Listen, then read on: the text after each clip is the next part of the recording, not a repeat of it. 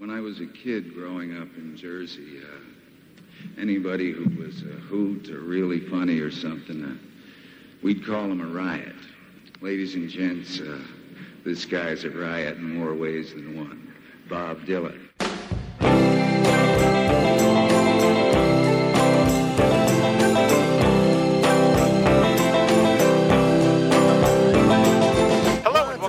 Another episode of Pod Dylan, the show that celebrates the work of Bob Dylan, one song at a time. Proud member of the Fire and Water Podcast Network. I'm your host, the freewheeling Rob Kelly, and joining me this episode is from Justice's First Dawn, a classic JLA podcast, making his debut here on the show, Mike Peacock. Hello, Mike. Hello, I've gone electric. I've outstripped my folk roots of Justice's First Dawn, and gone electric is going to cause a stir in the industry right now.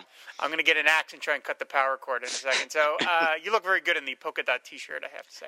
Oh, well, thank you. Yeah, Mike, well, thank you so much for doing this. I really appreciate it. Now, before we get into the song in question, which in this case is Stuck Inside of Mobile with the Memphis Blues Again from Blonde on Blonde from 1966, we want to talk a little bit about, Mike, like, how did you come to, Bob Dylan? How did you come to the music? How did you find it? It's really weird. I actually thought about it today. It's like, it is actually literary connections, of all things. I mean, I've probably heard Bob Dylan's music before, because my dad was a big, quote-unquote, classic rock listener. He had, a local station affiliate, LAV, classic rock up the butt. But for me, my first recognized introduction to Bob Dylan was actually between two books. One which probably directly connects with this song, which is Fear and Loathing in Las Vegas by Hunter S. Thompson. Right. And the other being High Fidelity by Nick Hornby or Hornsby. I'm trying to remember which I think it's it is. Hornby. I think. Yeah. Thank you. Yes, and also that also bears another connection too, because I think Blonde on Blonde is heavily referenced in that book. And between those two literary connections and the time I discovered them in my life, it's sort of like, wait a minute, let me actually give this Bob Dylan a try, see what he's like. Turns out, yeah, he did click. So, like I said, it's just the weirdest of connections sometimes where you can pull from that, hey, you've got a musical influence, but you pick it up from books of all things. That's interesting. I never really thought about that, but yeah, that's certainly a way to sort of go about it. I mean, yeah, they even reference. I've never read the book High Fidelity, but in the movie, there's a scene where Jack Black is talking to a customer, and the guy reveals that he doesn't have some album, and you don't know what album it is, and then Jack Black pulls out Blonde on Blonde. And he hands it to the guy, and he goes, "It'll be all right." And the guy clutches it to his chest and stuff. So yeah. So what is it about this song in particular? I mean, this is one crazy ass song. And I realize a lot of the other people that have guested on your show, they picked deeper, meaningful songs, and obviously Bob Dylan did win that Nobel Prize for lyricism in his poetry for good reason. But it's just sort of like, yes, I can understand the man has meaning in his words, but there's also sometimes great songs where it's like, you just have to listen to it and go, what was he thinking? But he paints such a vivid picture, and it makes you wonder, but at the same time, you're just like, I can still picture this bizarre stuff in my head. And there's just this backbeat to the song. It's definitely a rollicking, and I hate to say it in the stereotypical connection to kind of like the road nature of Fear and Loathing, but it's like, it definitely does have a driving tune to it. Like, you could actually put this song on as part of, like, say, a road trip mix, and it would fit in perfectly. So, yeah, that's absolutely true. Yeah, I mean, this is one of these songs. It's 9 verses. The song clocks in at a little over 7 minutes, so it's really one of his sort of epic performances that you can find on Blonde on Blonde. And apparently he recorded something like 20 versions of it. You can hear alternate versions on various different bootleg series, and they all have different things to recommend. But Dylan had a kind of tough time keeping up with the song. You mentioned the sort of driving beat to it, and I mean, it starts off with that harmonica comes in, and then the beat comes in, and it's really catchy. I mean, it is one of his nicest, catchiest melodies. And, overlaid these, what seems like nonsensical lyrics. I mean, at the first part, when you first hear it, it says, "Oh, the ragman draws circles up and down the block. I'd asked him what the matter was, but I know that he don't talk. The ladies treat me kindly, and they furnish me with tape. But deep inside my heart, I know I can't escape. Oh, mama, can this really be the end? To be stuck inside of Mobile with the Memphis Blues again?" And you're just, what? What the hell is he talking about? But it's funny. You can sort of, at least for me, when I first heard it, I was baffled as to what he was saying. But I got to, with a lot of Dylan, it is not so much intellect as it is feeling. You know, it's not meant to be taken sort of literally or anything. And there's definite, I get a definite vibe from this song of what he's trying to say, or at least what it means to me.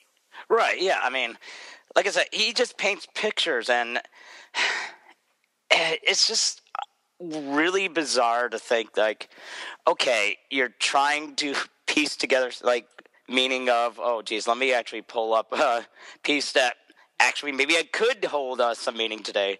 Let me just count down the verses. 1, 2, 3, 4, 5, 6. Sixth verse, I guess you could say, probably does have some meaning to today. With now the senator came down here showing everyone his gun, handing out free tickets to the wedding of his son. And me, I nearly got busted, and wouldn't it be my luck to be caught without a ticket and be discovered beneath the truck? And I'm not going to do the verse again because it's like, people, if you didn't catch the first verse by Rob, there's really no bearing in repeating it. Yeah, right, it's true. You're presented with a sort of kaleidoscope view of all these different characters. And yeah, you're right about the sort of road feeling of it, because you're like, well, there is some sort, it's not a story exactly, but you are being put on this journey. You know, we're meeting different people and different things are happening. In preparation for this episode, I went and looked up a couple different online things about the song and about different meanings and interpretations. And somebody on Reddit had a really interesting view of it, that this is a song of someone in purgatory. This is someone that has died, and they are waiting to either descend to heaven or go somewhere. And they feel like they have some evidence. Because you talk about it in the second verse, it says, well, Shakespeare, he's in the alley with his pointed shoes and his bells, speaking to some French girl who says she knows me well. And so he's meeting different people in the hereafter. And there's the line, and there's the whole bit about in the first verse where I talked about, he says, Ragman draws circles up and down the block. There's the ladies treat me kindly, and they furnish me with tape, which someone suggests is police tape. You know, when a body is found, they put the police tape down on the ground, and that's this person's body looking at himself as he ascends into heaven. And, you know, that's nuts. But at the same time, I'm like, it kind of, you know, it works if you want it to. Yeah, I mean, I think excuse me, the deepest piece that I saw on this was, obviously, it's probably someone that, you know, wants to attach it to the song, and that's perfectly fine, but it's just sort of like, it's a standard stock answer to something you don't understand. I'm like, well, this is obviously a song about a drug trip. And I'm like, okay, well, yeah, I guess if you wanted to just sort of say this is nonsensical babblings of somebody that just maybe had a few too many Hello Kitty acid tabs in one day, then that's fine too. Mm-hmm. Yeah, I mean, I said, as I said, there's little bits and pieces where you can pull out, where you can say, well, all right, this is what this means to me. And you talk about now the preacher looked so baffled when I asked him why he dressed with 20 pounds of headlines stapled to his chest. And I always took that as, that's someone, in this case the preacher, whose past cannot be escaped. Mm. You know, the record of his past is stapled to his chest, so it's like he can't ignore it. And so I'm like, okay, you know, I take that piece out of it, you know what I mean? And he says, but he cursed me when I proved to him, and then I whispered, said, not even you can hide. You see, you're just like me. I hope you're satisfied. And again, it's the Dylan's vocal performance is really interesting and very warm, and the conversational tone to it I find very alluring. I mean, for a song that goes on as long as it does, like I said, it's over 7 minutes. I re-listened to this one a lot. This is something that really works well, despite the fact you really kind of don't know what it means. I think it bears a lot of repeat listening. Yeah, I mean, I don't want to play favorites, but going on sort of like the epic nature, I actually find this one a little bit more listenable than, say, one of his more recognizable epics, Desolation Row, a little bit more in my ears, a little bit. But if you want to go to this world, I'm definitely going to say that I do not want to meet the railroad men in this world, personally. I mean, heck, they're like talking crazy stuff like drinking your blood like wine and punching your cigarettes and smoking your eyelids. Smoking your eyelids, yeah. Like, wow, geez, okay, a little bit of a severe imagery there, but And the other thing Dylan always loves to mention in his songs is these women. He meets all these different women. Now, it's funny. At this point in his life, he had just gotten married. He got married in, I think, November of '65. He recorded most of Blonde on Blonde down in Nashville, which even by itself was pretty strange for a rock artist to be down in Nashville. And he was like, he wanted to go for that kind of sound, and he was down there with these local musicians.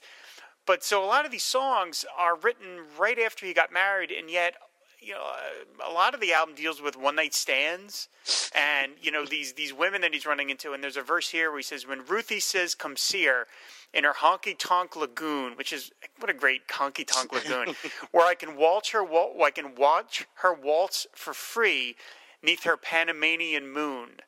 And I love the way he sings. He's like, neither Panamanian moon. Like, he really pushes into it.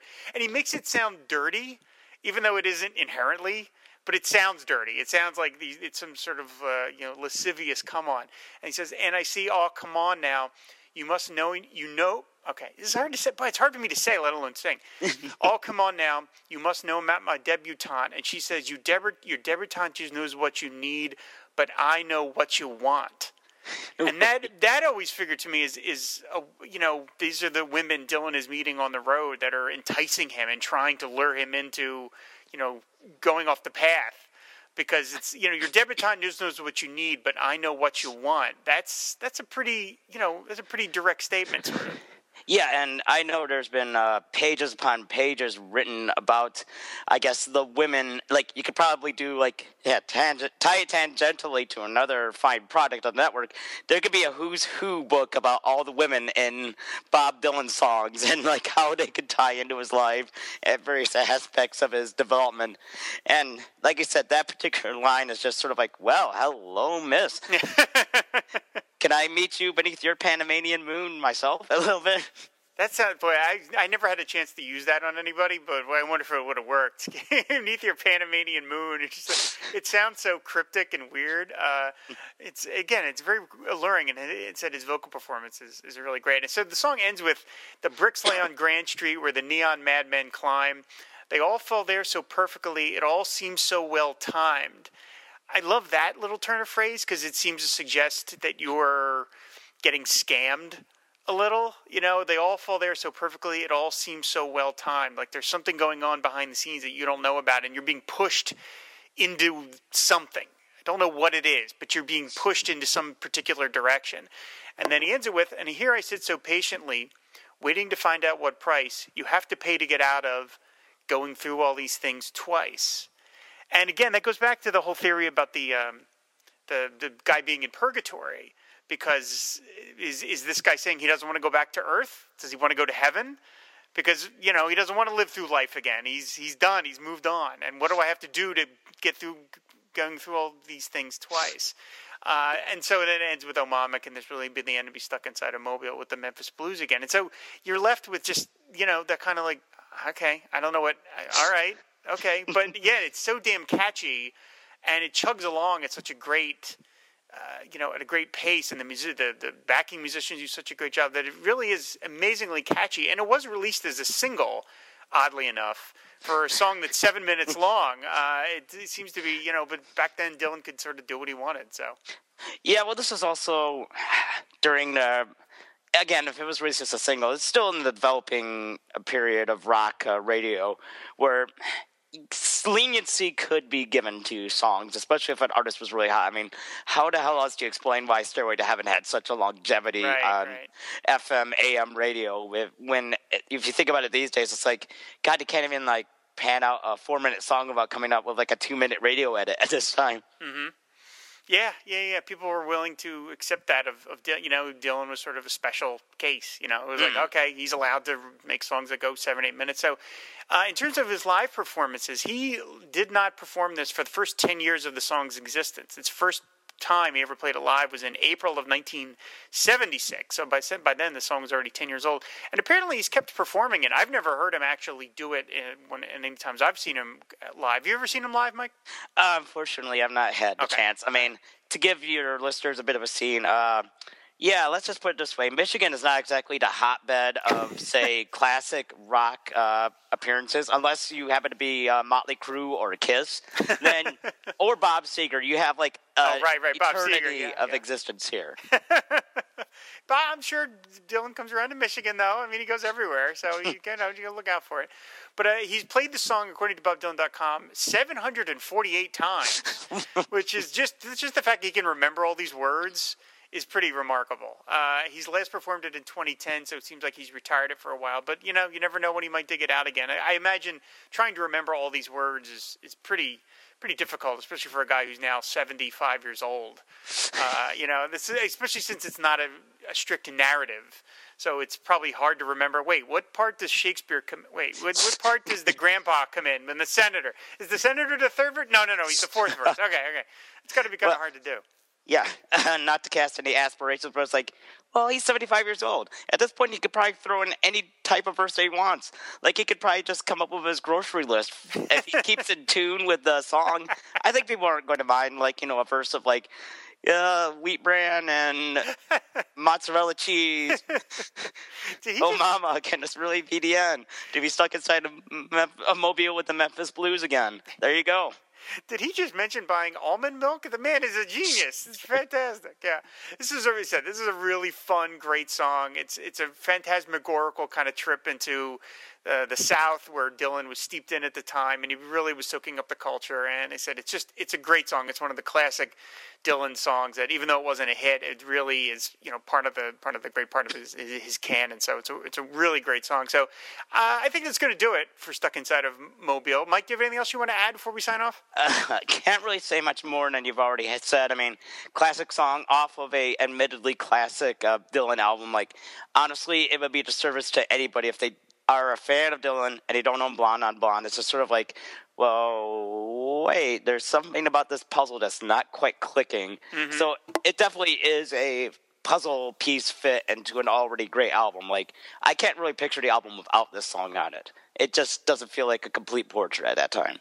That's true. Yeah, you're right. Now, think about that. That would be really interesting to have that. But it really does have a nice spot in there because you did the couple other long songs in the album, Visions of Johanna and Sad-Eyed Lady of the Lowlands, are much more slow and, I don't want to say ponderous in a bad way, but they seem much more serious. And then this one is more lighthearted, and the way it sort of just chugs along, it's really, yeah, you're right. It comes at the right exact point and it's a double album too. It really fits in perfectly. It's almost like Bob knew what he was doing when he was Blonde.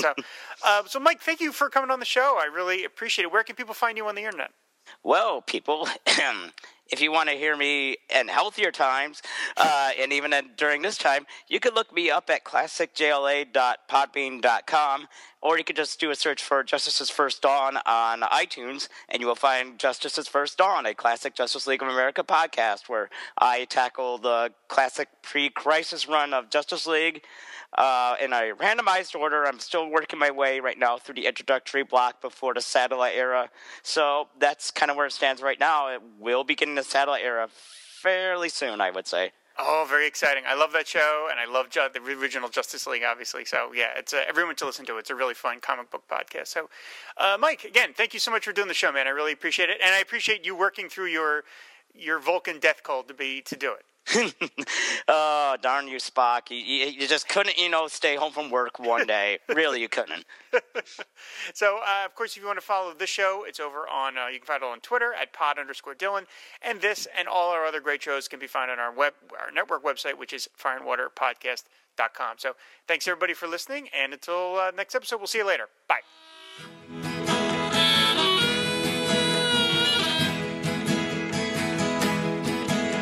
The ragman draws circles up and down the block.